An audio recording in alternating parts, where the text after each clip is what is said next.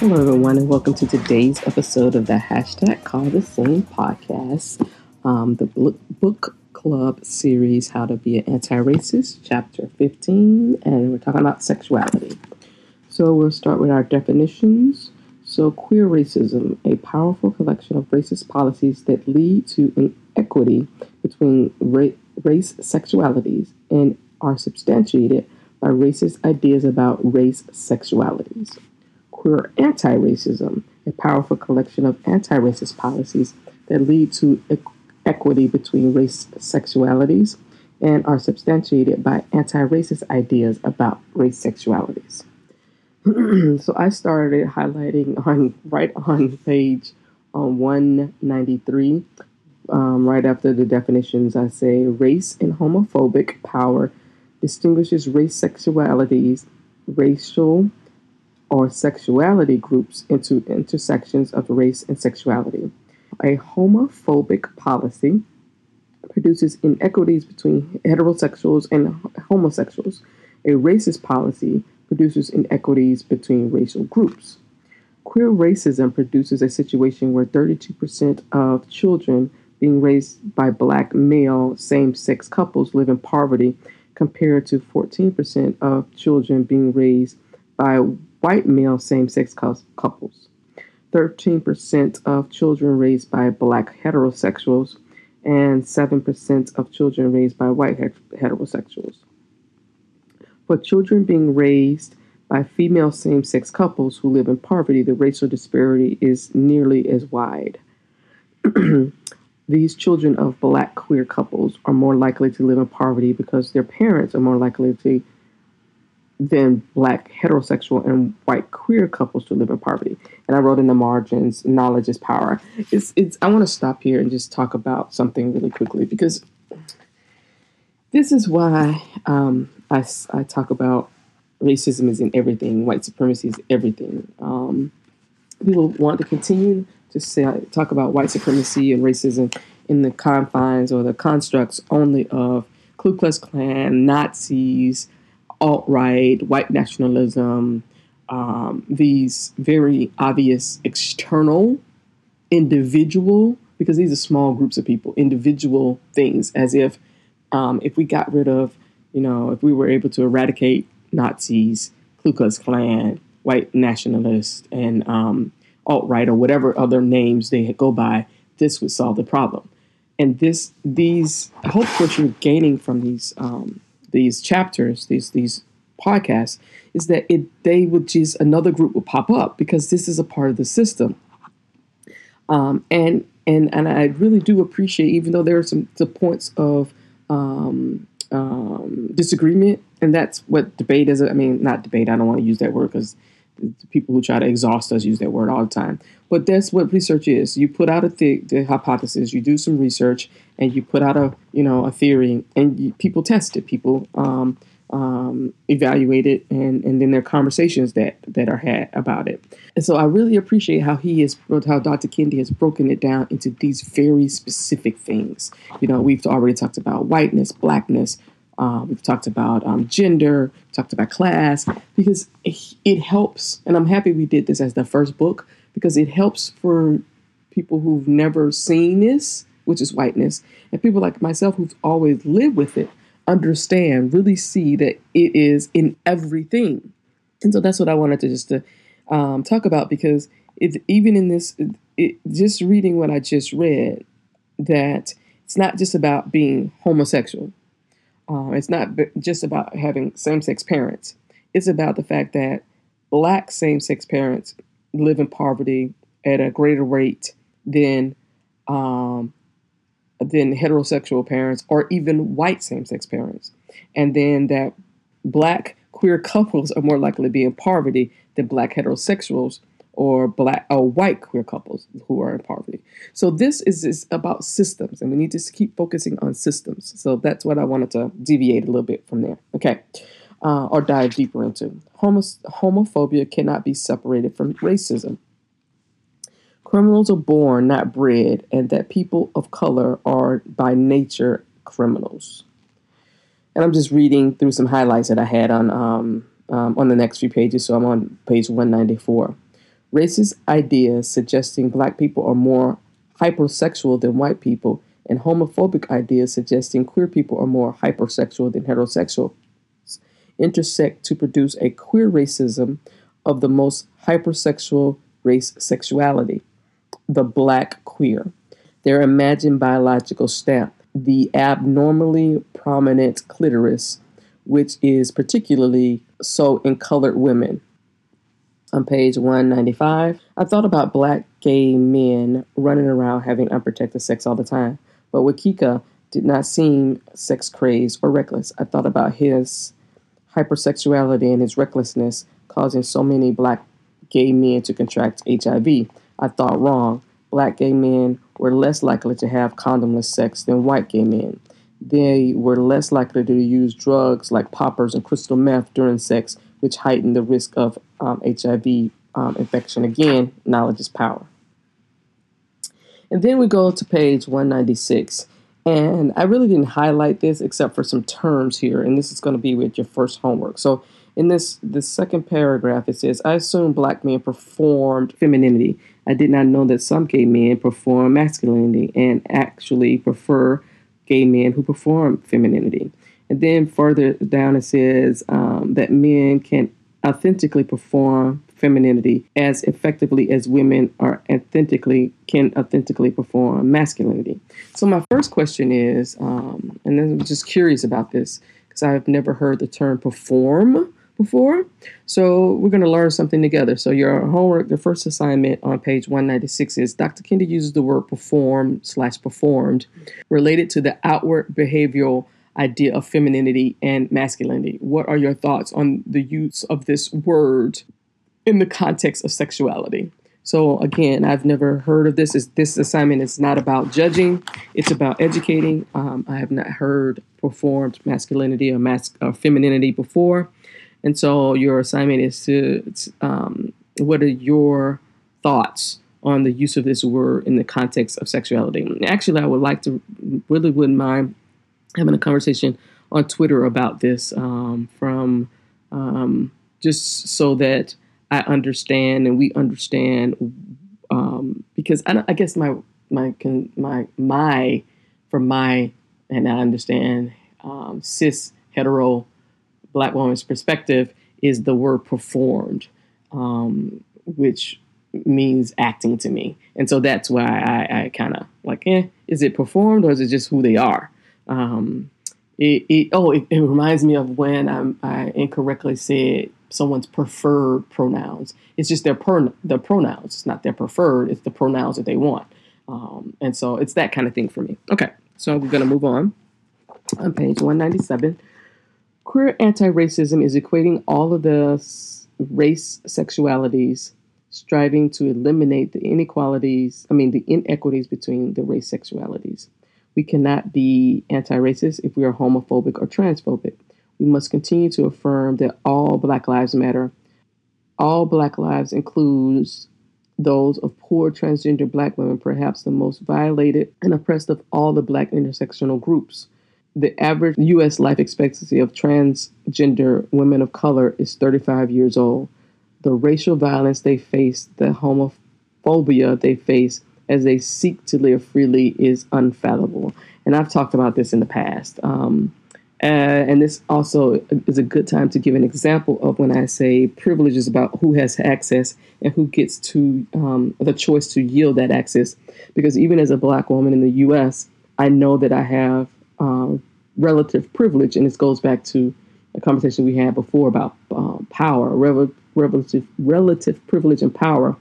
When I put that juxtapose that to Black transgender women, and so that definitely when I'm in a room if I'm following the hashtag Culture Scene guiding principles and prioritizing the most vulnerable, if I'm in the room as a cis heterosexual woman, if they're transgender individuals in the room, they are more prioritized. And if there are women, transgender women of color in the room, they are more prioritized than white transgender women. So this, I just want to see, it's not a hierarchy. It's just who we focus on protecting. Because if these individuals feel protected and safe, then everybody in relative privilege and power to them will feel protected and safe. I am a cisgendered Black heterosexual male. Cisgender meaning my gender identity corresponds to my birth sex, in contrast to transgender people whose gender identity does not correspond with their birth sex. To be queer, anti-racist, is to understand the privileges of my cisgender, of my masculinity, of my heterosexuality, of their intersections. To be a queer anti-racist is to serve as an ally. You know, I have a problem with the word ally, but we're going to go with that. And I'm going to stop there and say this. The reason I have a problem with the word ally is only those who are in those marginalized groups can tell you if you're an ally. We cannot assign it to ourselves, and too many people have done that. So that's why it's kind of harmful here for me to say I'm not an ally. I'm there to support. Now, what that group of individuals call me is what they call me. I don't take that on. I know that my role there is just support and amplify what they do. I don't need a title. So let me read that again. To be queer anti-racist is to serve as an ally to transgender people. So I'm going to say to be queer anti-racist is to serve as in a supporting role to transgender people, to intersex people, to women, to non-gender conforming, to homosexuals, to their intersections, meaning learning, listening, learning, and being led by their equalizing ideas, by their equalizing policy campaigns, by their power struggle for equal opportunity. To be a queer anti-racist is to see that policies protecting Black transgender women are as critically important as policies protecting the political ascendancy of queer white males. To be queer anti-racist is to see the new wave of both religious freedom laws and the voter ID laws in Republican states as taking away the rights of queer people. To be queer anti-racist is to see homophobia, racism, queer racism, not the queer person, not the queer space, as the problem, as abnormal, as unnatural. And I want to talk about this as an interesting aside. So when I talked about the voter IDs, one thing that I found discovered recently, is that there's a trans woman who is a monthly supporter of the hashtag Cause a Scene podcast. And she can no longer support via PayPal because PayPal does not allow people to change their names. And once a transgender individual, and I'm not speaking for them, but this is the knowledge that I have, they have what they call their dead name, which is a name that they no longer use. It was the name they had before they transitioned. And if they started PayPal as before they transitioned, PayPal does not allow them to change their name. And I find that just really that is an unnecessary barrier. Again, that we've coded into our systems, because they can transgender individuals can go to a bank and change their name. So why is PayPal any differently? Why it would be simple to me to put in that opportunity for someone to change their name and not be. And you can check about fraud, and that just again because of the lack of perspective and lack of inclusion is a risk management issue, because now you are forcing people to set up another account, which makes them more vulnerable when you're talking about people gaining access, or just leave the platform altogether. So your homework assignment number 2 from page 197, I need you to start following 10 new people on whatever social media platform you use. It could be a combination of whatever, but 10 new people from the brown and Black transgender community. Your intention is not to become a voyeur or a parasite. Let me say that again. Your intention is not to become a voyeur or parasite, but to seek opportunities to support and amplify the causes they care about without centering yourself. So again, your assignment for number 2 is to start following 10 new people on whatever social platform you use from the Black and brown transgender community. Your intention is not to become a voyeur, and I have to keep saying this over and over again because whiteness centers itself. So many people sit around and just gawk and do absolutely nothing. This is not what this assignment is. You're not there to become a voyeur or a parasite, sucking up information so that you can run back and act like you are an expert on these things, because whiteness does that too. But it's to seek opportunities to support and amplify their causes without centering yourself. All right, so on page 198, I learned from them that I am not a defender of Black people if I am not sharply defending Black women, if I am not sharply defending Black queers. And this is something I've had an issue with in my community. Even before I started this journey, very early on in my I've been a seeker of knowledge for a while, but very early on in my seeking, I never understood how, I get it now because of, internalized white supremacy and anti-Blackness, but I've never understood how descendants of slaves could actively discriminate against anybody, period. I just didn't understand that. And now I see that the mechanisms of internalized white supremacy and the use of the Bible and Christianity is that weapon, that thing that allows, and we see it in other things, but allows the Black community to actively not only discriminate against, but directly cause harm to homosexuals and people in the queer community, transgender individuals. Even in Nigeria, they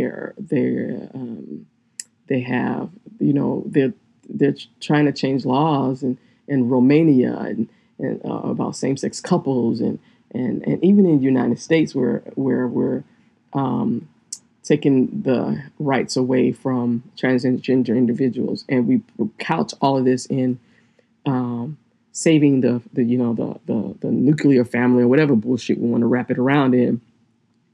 But it's all, we use this book that was created by man, because none of these individuals who wrote this book were ever around when quote unquote Christ walked this earth. And so you're getting second, third, fourth generational accounts of these stories, and you're getting these stories from the perspectives of what people have said and the, people of power. The Catholic Church, if you do any research on the Catholic Church, and you will understand how the Bible and what books were put in the Bible and what books were left out of the Bible was all about power and privilege. So this again is where I ask when I say people are ignorant, because I actually read the Bible twice, but I read it as a novel because it was great. There are great stories in it, but I've never taken it as factual. And there are people who are listening to this who will be offended by that, but I don't give a fuck. You be offended. Because you're holding on to a book that was created centuries after the person who you believe in existed, is causing harm to other people. So that is that. So now on page 199, my life did depend on it, and I wanted to overcome my gender racism, my queer racism. But I had to be willing to do for Black women and queer Blacks what I had been willing to do for Black men and Black heterosexuals, which meant first of all learning more and then defending them like my heroes had. It is best to challenge ourselves by dragging ourselves before people who intimidate us with their brilliance and constructive criticism. I didn't think about that. I wanted to run away.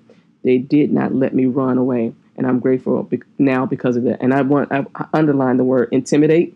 That's another triggering word for individuals, because it's often a word attached to marginalized group, particularly Black women, in a negative. Your intimidation is about your feelings, and you need to manage that. Several people have said that about me and my work, and it's because I make them uncomfortable, and that's your shit, not mine. Intimidate, if you look at the definition, means something totally different, and that if that's not my intention, it's just me speaking my truth from my lived experience and from my own research, then you need to deal with that. And there's a lot of that in this community. There are a lot of you who, when we say follow more people of color, you do that until you start hearing stories, reading stories that make you uncomfortable, and then you run away from that. You need to stop doing that. I need you to lean into that discomfort, because this is the only way you can do this work, because your lives are not our lived experiences, and you can never help us until you own that and are able to